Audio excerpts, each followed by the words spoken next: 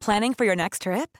Elevate your travel style with Quince. Quince has all the jet-setting essentials you'll want for your next getaway, like European linen, premium luggage options, buttery soft Italian leather bags, and so much more. And is all priced at 50 to 80% less than similar brands. Plus, Quince only works with factories that use safe and ethical manufacturing practices. Pack your bags with high-quality essentials you'll be wearing for vacations to come with Quince. Go to quince.com/pack for free shipping and 365-day returns. Ryan Reynolds here from Mint Mobile. With the price of just about everything going up during inflation, we thought we'd bring our prices down. So to help us, we brought in a reverse auctioneer, which is apparently a thing. Mint Mobile Unlimited Premium Wireless. How to get 30, 30, bit to get 30, bit to get 20, 20, 20, bit to get 20, 20, bit to get 15, 15, 15, 15, just $15 a month? Sold! Give it a try at mintmobile.com/switch. $45 up front for 3 months plus taxes and fees. Promo rate for new customers for limited time. Unlimited more than 40 gigabytes per month. Slows full terms at mintmobile.com. Okay, let's go. I'm Mike Diggs, and this is me reading Wikipedia. What? All of it?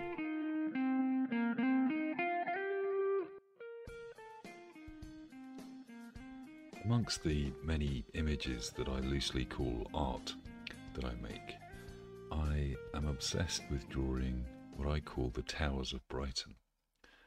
First amongst them is a picture that I drew of the pier a few years ago, and I've been modelling it more and more over the years, most recently installing 1,000 lights in the sign at the top of the Brighton Pier. I thought today we could take a look at the article about Brighton Pier and see if we can find out some more of its history. Brighton Palace Pier, commonly known as the Brighton Pier or the Palace Pier, is a Grade 2 listed pleasure pier in Brighton, located in the city centre opposite the Old Steam. Opening in 1899, it was the third pier to be constructed in Brighton after the Royal Suspension Chain Pier and the West Pier, but is now the only one still in operation. It is managed and operated by the Eclectic Bar Group. The Palace Pier was intended as a replacement for the Chain Pier, which collapsed in 1896 during construction of the new pier. It quickly became popular and had become a frequently visited theatre and entertainment venue by 1911. Aside from closures owing to war, it continued, and in fact, something we should add now, it's been closed for nearly a year due to the pandemic. But aside from closures owing to war or pandemics, it continued to hold regular entertainment up until the 1970s. The theatre was damaged in 1973 and following a buyout was demolished in 1986, changing the pier's character from seaside entertainment to an amusement park, with various fairground rides and roller coasters. The pier remains popular with the public, with over 4 million visitors in 2016, and has been featured in many, many works of British culture, including the gangster thriller Brighton Rock, the comedy Carry On at Your Convenience, and The Who's concept album and film Quadrophenia. The pier entrance is opposite the south end of the Old Stein, along the A23 to London, where it meets the Marine Parade and Grand Junction Road, which run along the seafront. It is 1,722 feet long and contains 85 miles of planking. Because of the pier's length, repainting it takes 3 months every year. At night, it is illuminated by 67,000 bulbs.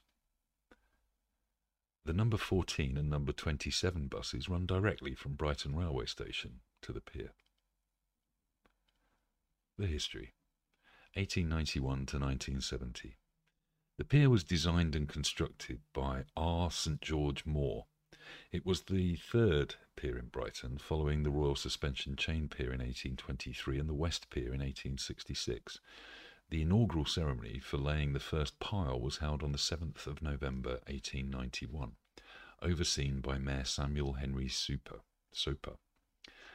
A condition to be met by its builders, in exchange for permission to build, was that the chain pier was to be demolished, as it had fallen into a state of some disrepair. In 1896, a storm destroyed the remains of the chain pier, which narrowly avoided colliding with the new pier during its collapse. Some of its remaining parts, including the toll houses, were reused for the new pier.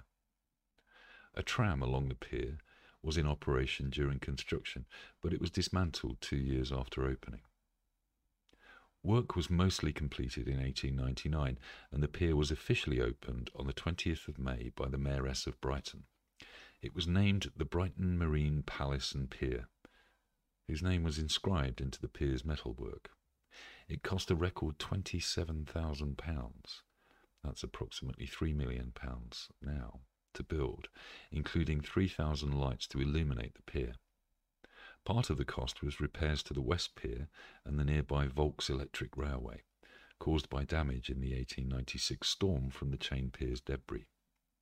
The pier was not fully complete on the opening date. Some work on the pavilion was completed shortly afterwards. It was designed to resemble kursaals, which were entertainment buildings found near spas on the continent, and included reading and dining rooms. The pier was an immediate success and quickly became one of the most popular landmarks in Brighton. By 1911, the reading rooms had been converted into a theatre. Both Stan Laurel and Charlie Chaplin performed at the pier to hone their comic skills early in their careers, before migrating to the USA and finding major commercial success in Hollywood. During World War I, the sea surrounding the pier was extensively mined to prevent enemy attacks.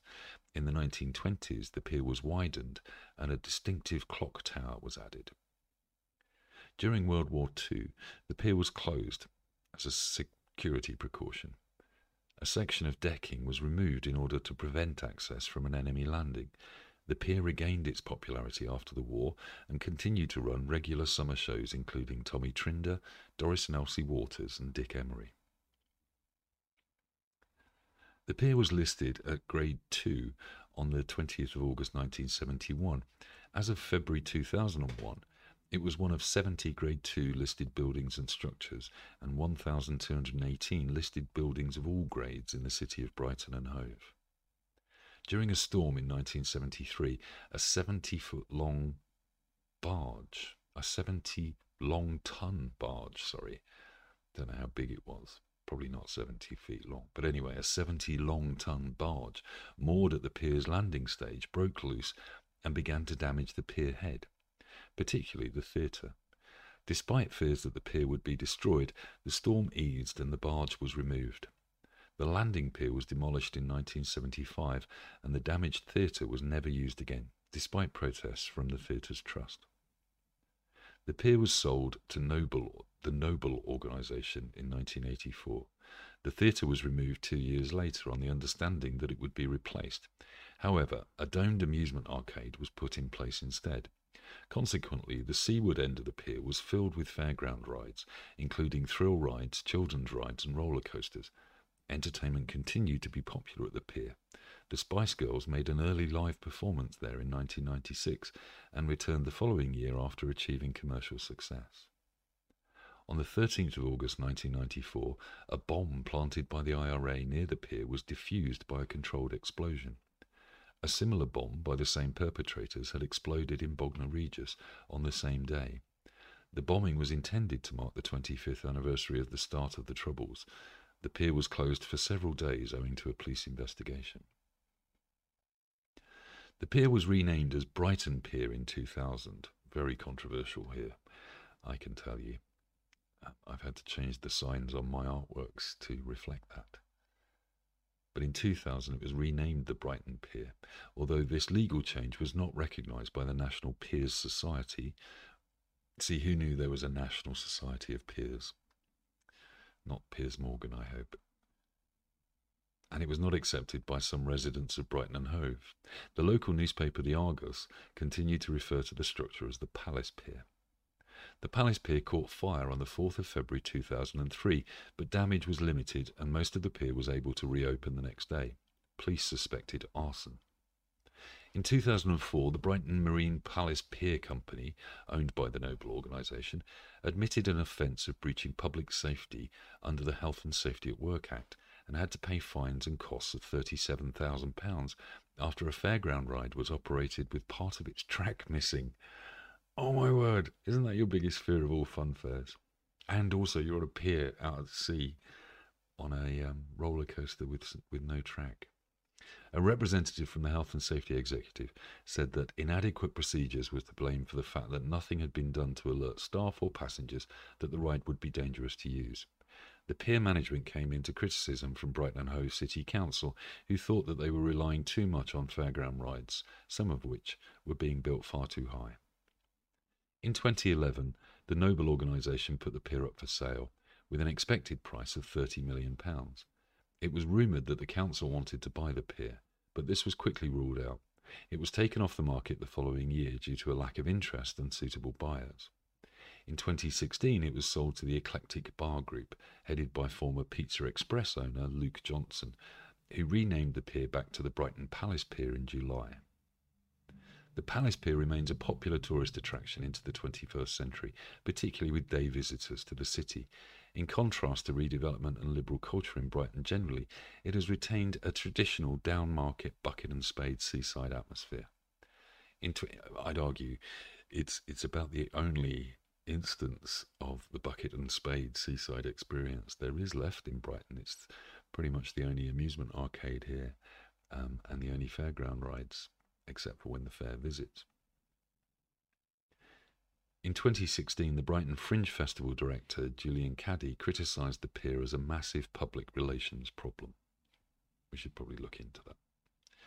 The pier is featured regularly in British popular culture. It is shown prominently in the 1971 film Carry On at Your Convenience, which is exactly what you'd expect that film to be. And it is shown to represent Brighton in several film and television features, including Mirror Mask, The Persuaders, the Doctor Who series, The Leisure Hive, and the 1986 film Mona Lisa. Also the 2007 film Sweeney Todd, The Demon Barber of Fleet Street. The Graham Greene novel Brighton Rock featured the Palace Pier. John Bolting's 1947 film adaptation helped establish low-life subculture in Brighton, and the climax of the film is set on it, where gang leader Pinky Brown, played by Dickie Attenborough, falls to his death. The 1953 B-movie Girl on a Pier is set around the Palace Pier, and also features the clash between holidaymakers and gangsters in Brighton. The Who's 1973 concept album, Quadrophenia, was inspired in part by bandleader Pete Townshend spending a night underneath the pier in March 1964. It is a pivotal part in the album's plot and features in the 1979 film. Townshend later said that the rest of the band understood this element of the story as it related to their mod roots. In 2014's novel, The Bone Clocks, by David Mitchell, it includes a passage that takes place on the pier. The 2015 British TV series Cuffs, which takes place in Brighton, features the pier both in the opening theme as well as in parts of the storylines. In 2015, Martin Ware, founding member of the pop group The Human League, made a series of field recordings on the pier as part of a project with the National Trust and the British Library to capture the sounds of Britain. Graham Swift's novel, Here We Are, published in 2020, focuses on a trio of entertainers performing at Brighton Pier in the summer of 1959.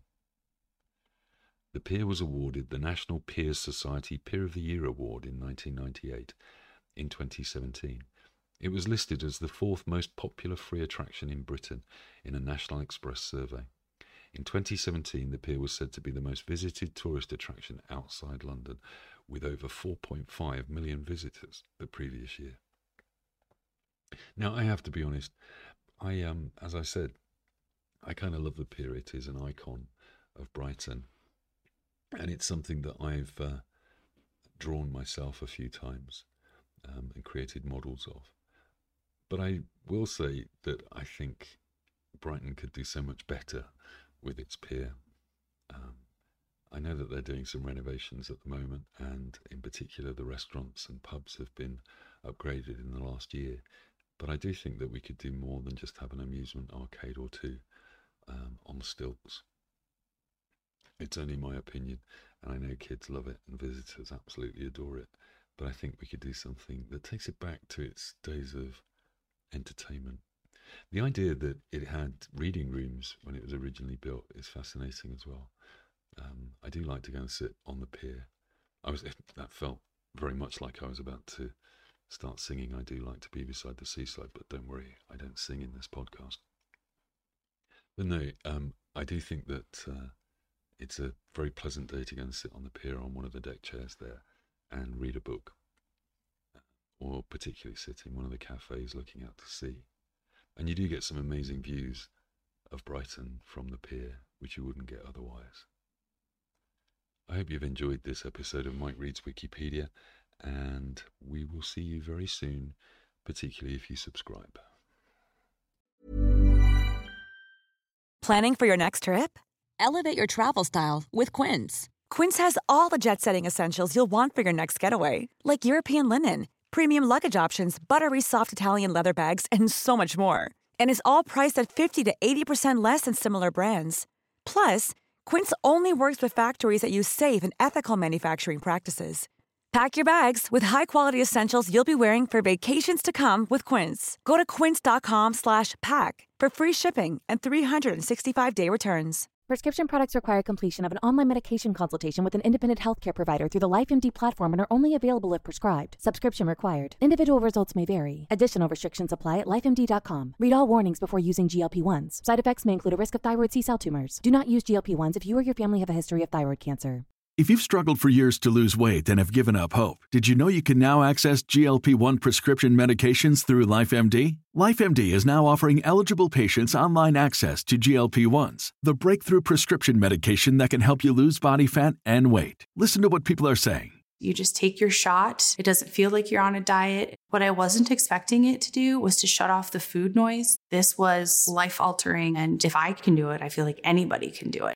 And here's the best part. Your insurance may cover 100% of the cost of your medication. So go to TryLifeMD.com to have your eligibility checked right now. Get started today at TryLifeMD.com. That's TryLifeMD.com.